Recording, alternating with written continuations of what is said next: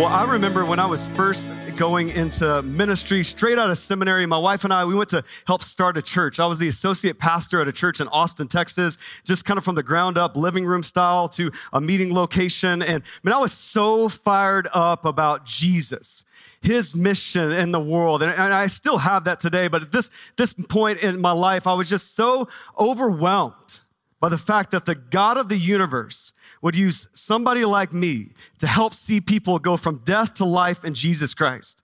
And I was so fired up about that. Like, we went and planted a church, my first job in ministry, and I didn't receive a paycheck. And I had to work 2 other jobs to do the one job that I really loved to do. And I was just in this mountaintop season. I was seeing God change people's lives and do that through little old me. And I loved it. And it wasn't just a few months into that church plant and vocational ministry that my wife's cousin, who was 19 years old at the time, got cancer, brain cancer. And you see, my wife's cousin, her name was Esther. She was one of the most beautiful people that you would ever meet, like inside and out, one of the kindest people you would ever meet, an incredible person of faith, a smart person, a bright person. She was a medical student at the University of Texas, had her whole life in front of her. And my wife is Indian, many of you know that. And in that culture, my cousins are like sisters. They grew up together. They were tight. They locked arms together in their childhood. And I remember Esther having some migraines and going to the doctor, and her parents actually pushed really hard for an MRI. And as a result of that MRI, they found a brain tumor, and it was cancerous. And they navigated it for a little while, but eventually it quickly escalated to stage 4, and she passed away. And I remember in that season leading up to her death, being at the hospital all the time. And many of you have been there. And we were just in and out of the hospital all the time. Family was there, friends were there. And you got to remember, at this moment, I'm not just cousin, I'm pastor. And so I was expected to have all the answers. And yet, all I had were questions. See, I was looking at a world where rapists and terrorists and corrupt people live to their 70. And yet I saw this 19-year-old girl full of hope and life and so bright. I saw her sick and dying. And I had questions for God. I had questions for God of like, God, why wouldn't you just save her? Like miraculously, why? That would be a great plan, God.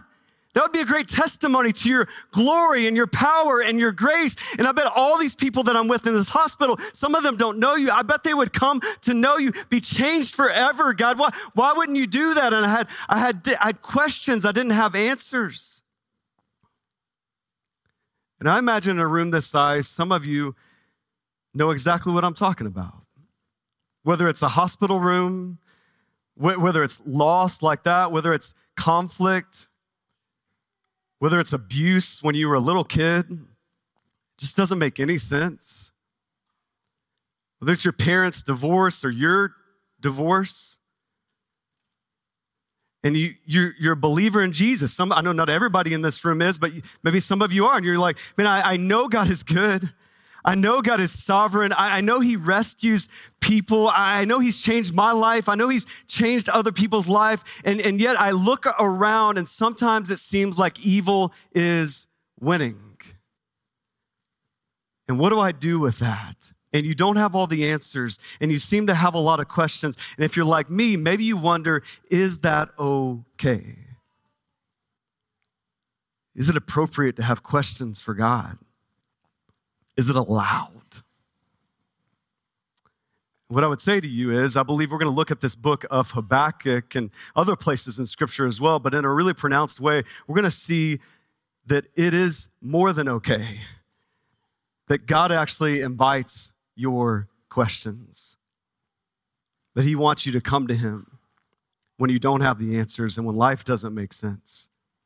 And he's still good and he's still faithful. And so if that's you today, if you've ever been in that spot, if you're in that spot right now, listen, if you're like, Tim, I have no idea what you're talking about, then I would say somehow you skipped children's ministry and you're 4 years old. And you can made it in this room, because if you've lived any life, you've experienced this. If you haven't, I promise you, you will. And I want to help you as your pastor. I want to help you wrestle with this tension that we all wrestle with. And so we're going to look at the book of Habakkuk. So grab your booklet, grab your Bible, whatever you need to do, get God's word in front of you. We're going to start in Habakkuk, verse 1, and we're going to go to 11. And let me read it. We're going to break it down. I want us to see how Habakkuk engages God in the midst of a time where he doesn't really have the answers, and see what that teaches us about how to do the same. Habakkuk 1, verse 1, it says this: the oracle that Habakkuk, the prophet, saw, "O Lord, how long shall I cry for help, and you will not hear, or cry to you violence, and you will not save? Why do you make me see iniquity, and why do you idly look at wrong? Destruction and violence are before me, strife and contention arise. So the law is paralyzed, and justice never goes forth. For the wicked surround the righteous, so justice goes forth perverted." This is God's response. "Look among the nations and see, wonder and be astounded, for I am doing a work in your days that you would not believe if told. For behold, I am raising up the Chaldeans, that bitter and hasty nation, who march through the breadth of the earth to seize dwellings not their own. They are dreaded and fearsome. Their justice and dignity go forth from themselves. Their horses are swifter than leopards, more fierce than the evening wolves. Their horsemen press proudly on. Their horsemen come from afar. They fly like an eagle swift to devour. They all come for violence, all their faces forward. They gather captives like sand. At kings they scoff, and at rulers they laugh. They laugh at every fortress, for they pile up earth and take it. Then they sweep by like the wind and go on, guilty men whose own might is their God." Here's our first point if you take notes. It's God invites your questions. God invites your questions. What's interesting as we jump into the book, I don't know if you noticed this, but Habakkuk doesn't really have an introduction. Anybody else looking for the greetings? Like, hey, I just want to let you know I'm praying for you, and God is good all the time. All the time, God is good. Is a different translation? It wasn't in mine, but he just skips the introduction. He skips the greetings, and he jumps right into the pain and the chaos. And if you look at those first few verses, you see it. Look at his word choice. Twice he uses the word violence. He says iniquity, wrong, destruction, strife, contention. Even in his verse 1 technical introduction, he uses that word oracle. That's another word for burden. And it gets dark really quick for Habakkuk because things aren't going well. You see, Habakkuk wrote this about 600 BC. He's from the nation of Judah, and they're having some issues like within the people of God. Not the bad people out there. We're going to talk about them too. But within the people of God, there is injustice, there is pain, there is violence. And Habakkuk is wrestling with that. We know a little bit from history. 2 Kings 22 through 23, there's a king. His name's Josiah. And he actually, in the nation of Judah, he brings a little bit of a revival back into this land. He helps restore the temple. He clears it out of pagan worship. And he starts to call people to repentance and a covenant relationship with a holy and a loving God. That's King Josiah. But King Josiah dies. And his son takes over. And all the good that he built and all the godly things that they were seeing in the country, they go by the wayside and things are off the rails. And that's where we find ourselves in the book of Habakkuk. You see it in verse 4. He says God's law is paralyzed. His justice is being perverted. That the actions of God's people, like people are being mistreated horizontally, but God is being misrepresented vertically. It's serious. This is happening amongst the people of God. And Habakkuk is crying out. He's seeing all this violence. He's seeing all this injustice. And so as we frame this up, even this whole series, like ask God anything, you got to understand the context of this moment. This is not just like ask God anything when things don't make sense and you don't have all the answers because it's hot in Phoenix. or because you're sad your vacations got cut short and your kids are back in school or you're back to work, or because the Cardinals don't look too hot this preseason, because they don't. But that's not what's going. We're not talking about inconvenience. We're talking about injustice. And so, what is Habakkuk, this prophet? He hears from God. This leader, he's supposed to give insight to the people, guide and lead the people. How does Habakkuk respond? Does he have all the answers?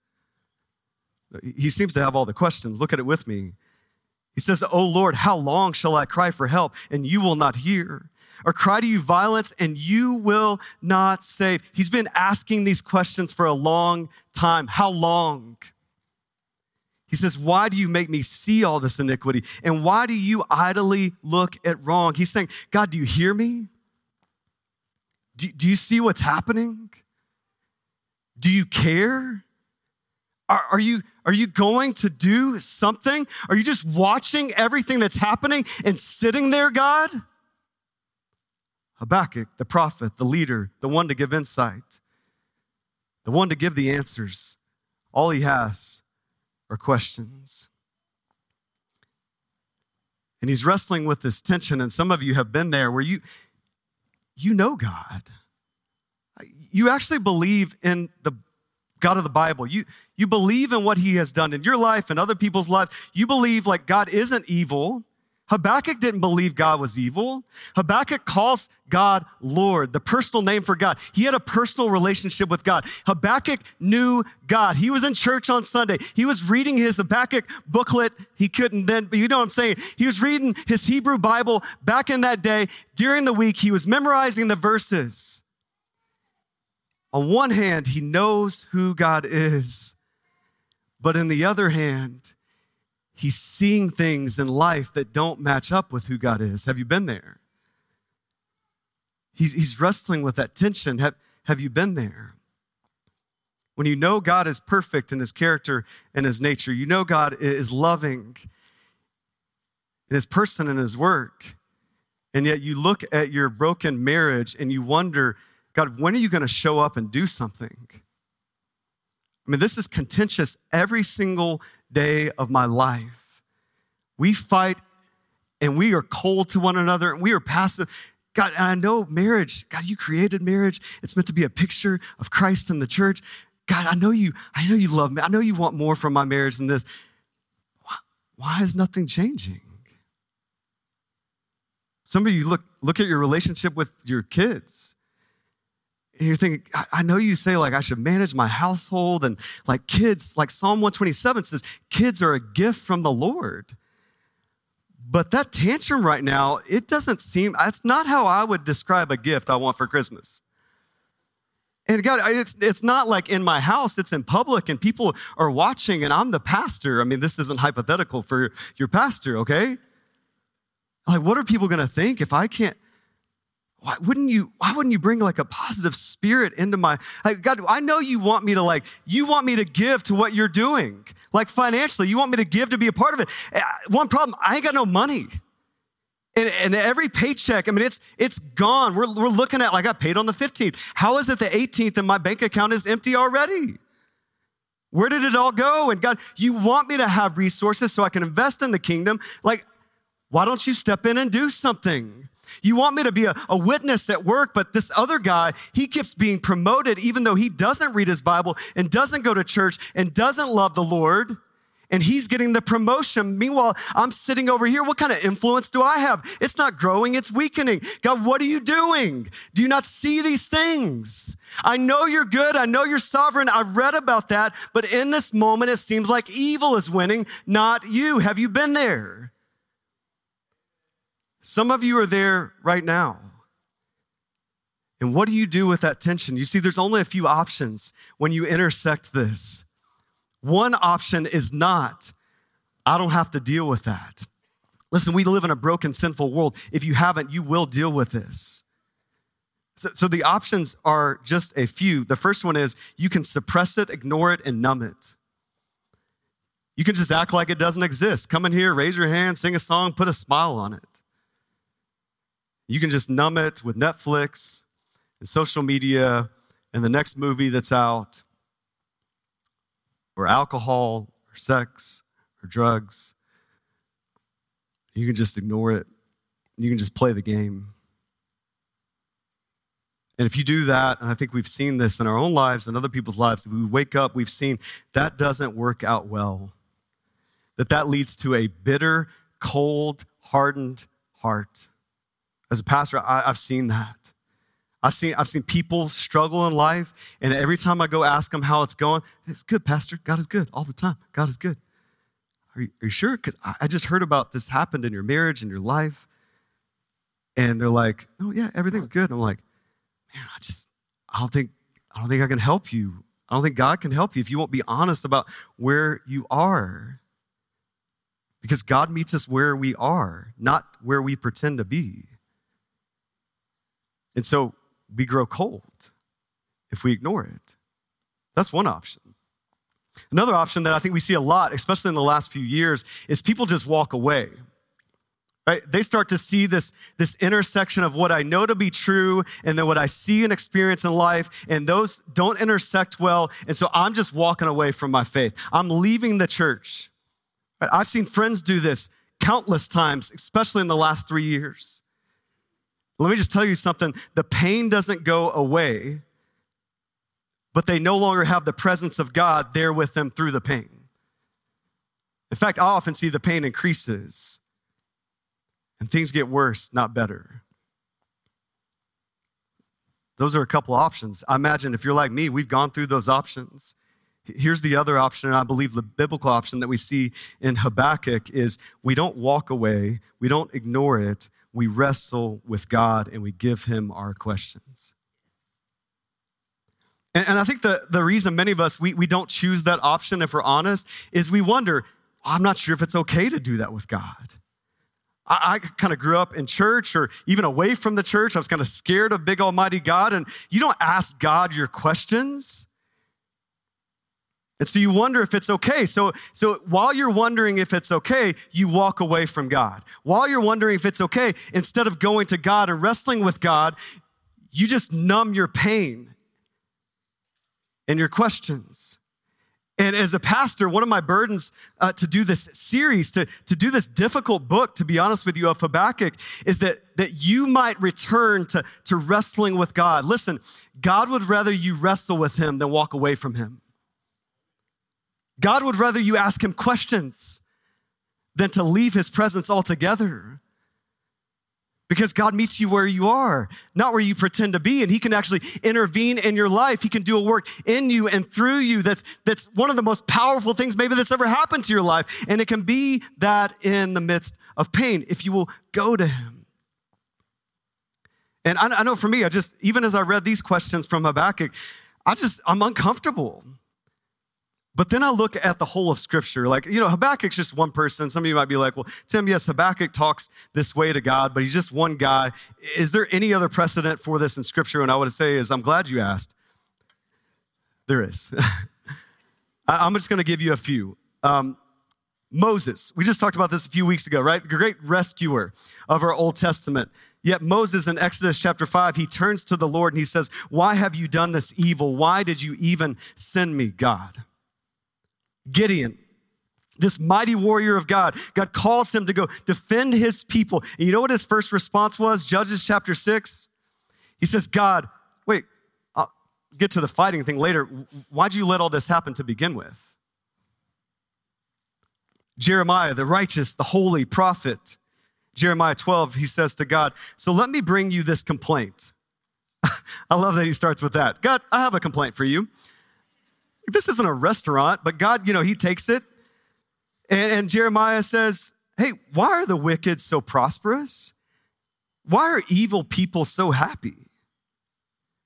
David, a man after God's own heart. Surely he didn't have any questions for God, right? Read the Psalms. I'm going to give you one. Psalm chapter 13, he said it this way, how long, Lord? Who's that sound like? Habakkuk. How long, Lord? Will you forget me forever? John the Baptist, the one who paved the way for Jesus. We see him in Matthew chapter 11. He says, God, Jesus, are you really the Messiah? Or should I look for somebody else? Because I'm in jail right now awaiting a beheading. Jesus Christ, the perfect Son of God, is on the cross. And he looks to his Father and he says, my God, why have you forsaken me? See, as I just gave you all those giants of the faith and obviously Jesus himself, we could say, well, what do they all have in common? Well, they're godly, holy, righteous people. And I would say, yes. But they also have in common, they all asked questions to God. It's not just okay to ask your questions to God. It is invited. God wants you to come to him. If you get nothing else out of this series, and I hope you get some things, but get that. Stop hiding. Stop numbing and stop trying to walk away and start wrestling with God. He is good and sovereign, and he has rescued you out of death and into life. And yet you live in a broken world where jacked up things happen. And they happened to you when you were a kid. And they happen to you now. And they happen to other people. And they happen to your dad. And they happen to these, and both are true. I remember going to seminary and thinking all my answers, or all my questions would be answered. I remember our first chapel service, we go in and the chancellor of our seminary, his name was Chuck Swindoll. And one of the first things he said was, hey, I remember when I was like you guys. And I remember when I went to seminary and thinking, I'm going to find out all the answers to my questions. He said, you know what I found out? I just learned how many more questions I actually have. That was the chancellor of the seminary. I wanted my money back. That's not the way it's supposed to work, Chuck. No, we're supposed to get some answers. And I would just tell you, man, the more you come to grips with, hey, you can hold these things in tension, you will see God work and move in your life in a powerful way. And so ask God your questions. He invites them. He's a father. You're his kid. He wants you to come to him with your questions. My kids, man, they have questions all the time. And I've talked about my kids a little bit recently. They're in different stages now, like 14, 11, and 8. Their questions are across the map. Their questions are about geometry, and their questions are about, Dad, what's your favorite color? I mean, they're across the map. God, Dad, why is she dressed like that? Hey, Dad, why did that person say this on TV? Why did my friends say this? Why did my teacher say this? Why did I hear about this fire in Hawaii, killed all these people? And the amazing thing about kids is they just ask the questions they got. They don't hold back. You know why? Because I'm their dad. And they know I love them. And they know I have a little bit more information than they do at their age. And so they come to me with their questions. And what do I do with that? You have a question about that? Hawaii right now? How dare you? You have a question about what that person said at school about sexuality? What? How do you not understand that already? You're 8. No, I say, hey, come here. Let's sit down and talk about it. Let's sit down and dialogue. Let's read this book together. Let's wrestle with that. Because I'm a father. God is a perfect father, way better than me.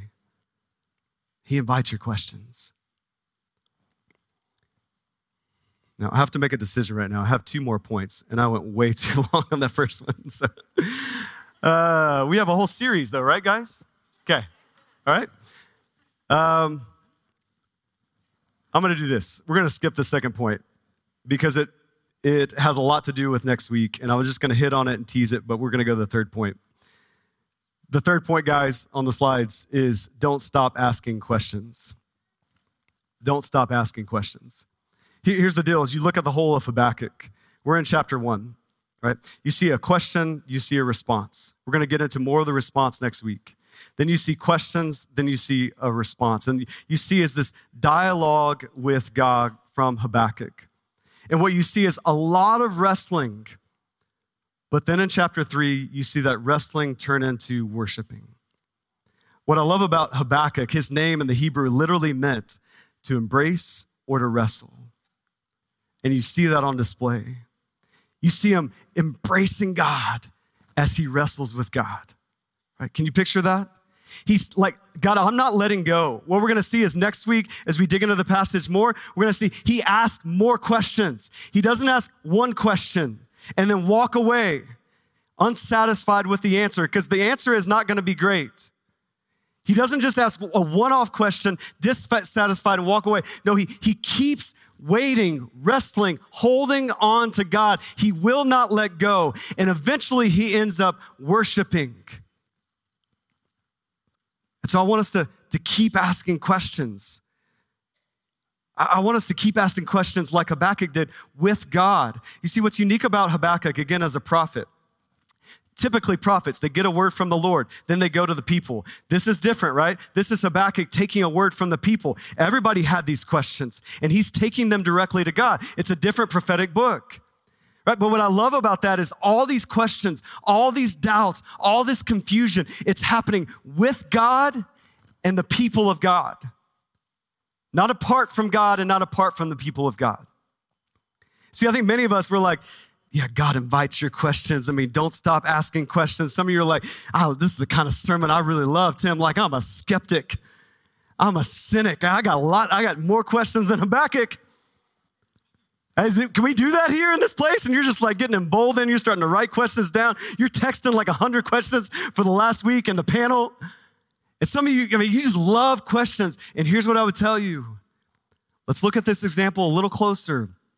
Habakkuk is asking questions with the people of God and with the God of the people, not apart from all that. And some of you, you love to ask questions, and your accountability group is like another cynic like you, an atheist and an agnostic.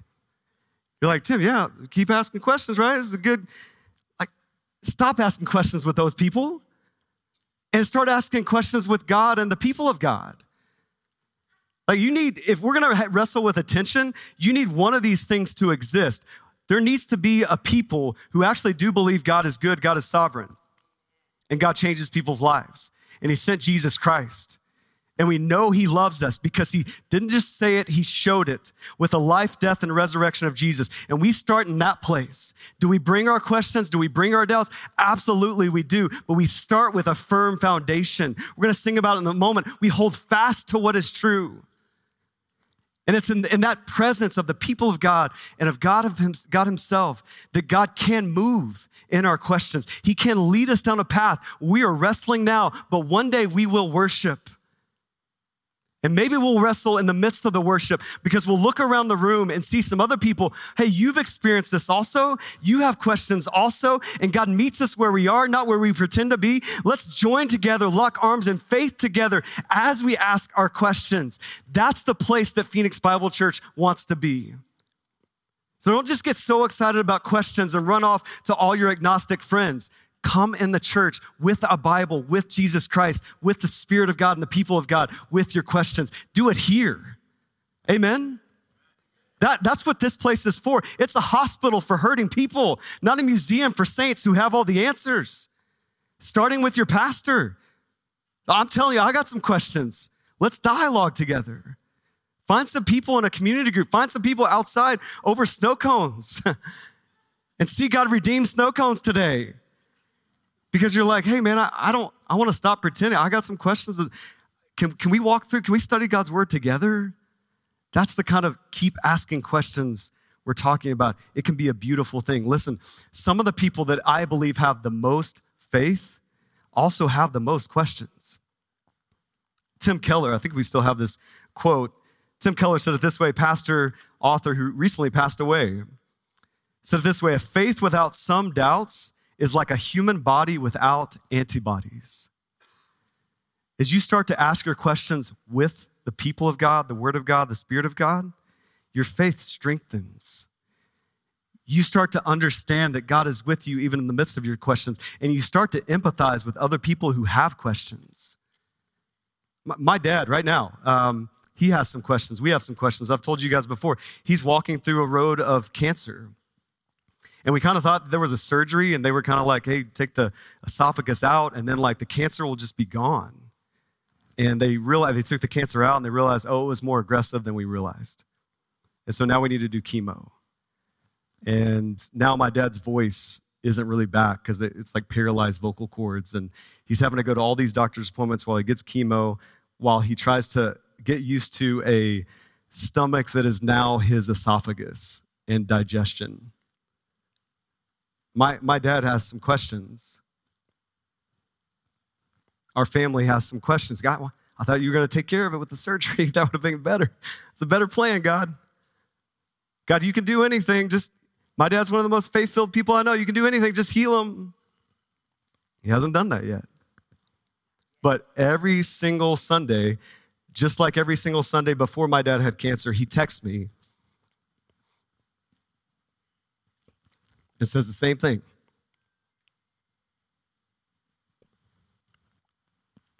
Tim, I'm praying for you. I'm praying that God would move mightily in your midst today.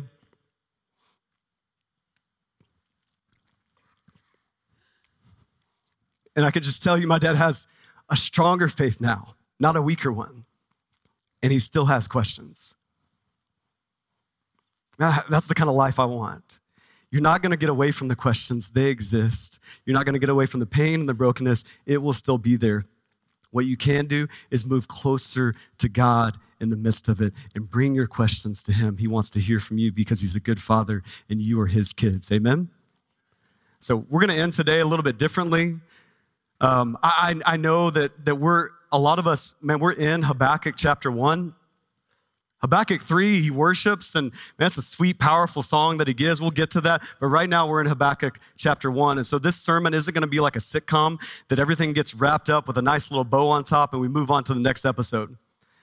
I'm sorry if that's what you came for. But what we are going to do is we're going to sit in Habakkuk 1 because I think life is Habakkuk 1. And we're going to bring our questions to God. And so we're going to have a prayer team down front on my left and on my right. Man, I would just implore you, if you have any questions at all, man, bring these questions to God and the people of God and do so in prayer. Invite you to come. Maybe you're not ready to sing yet, but you're ready to give your questions to God. Come. These people want to pray with you and for you. Maybe you need to sit. Maybe you need to stand and cry out. Habakkuk is crying out before the Lord. Maybe that's what you need to do right where you are. This is a free place for you to be able to do that. So let's respond. God meets us where we are, not where we pretend to be. Let's respond right where we are right now and see God move. Amen? God, thank you for this morning. Thank you for your word. Thank you for the way your word meets us where we are. God, I do pray for these men and women across this room, even the ones who are watching online. God, I pray that we would bring our questions to you, that we would not believe the lie that we have to hide them, ignore them, or numb them. God, we would not believe the lie that we have to walk away from you because we have questions for you. But instead, we would know that you're way bigger and stronger than that. And God, we can bring our questions straight to you, that you already know them and that you want us to bring them to you like a good father, like a perfect father would. And so God, I pray just right now, I pray that this would be a time not for pretense, but for power. That in this room, people in this room maybe they need to come to the front and just boldly say, I have some questions and I need God to meet me where I am. And I want to hold fast to him and I'm trying and it's hard to do that by myself. God, maybe they would just sing and cry out right where they are and just in a fresh way, in a sincere way, just cry out to you and not just say the things you think that they want you to hear, but God, that they would just be real right where they are and you would meet them in a powerful way. And you would change us for your glory and for our good. We know you're going to do that. So we ask with that expectation. We pray that in the name of Jesus. And everybody said, amen.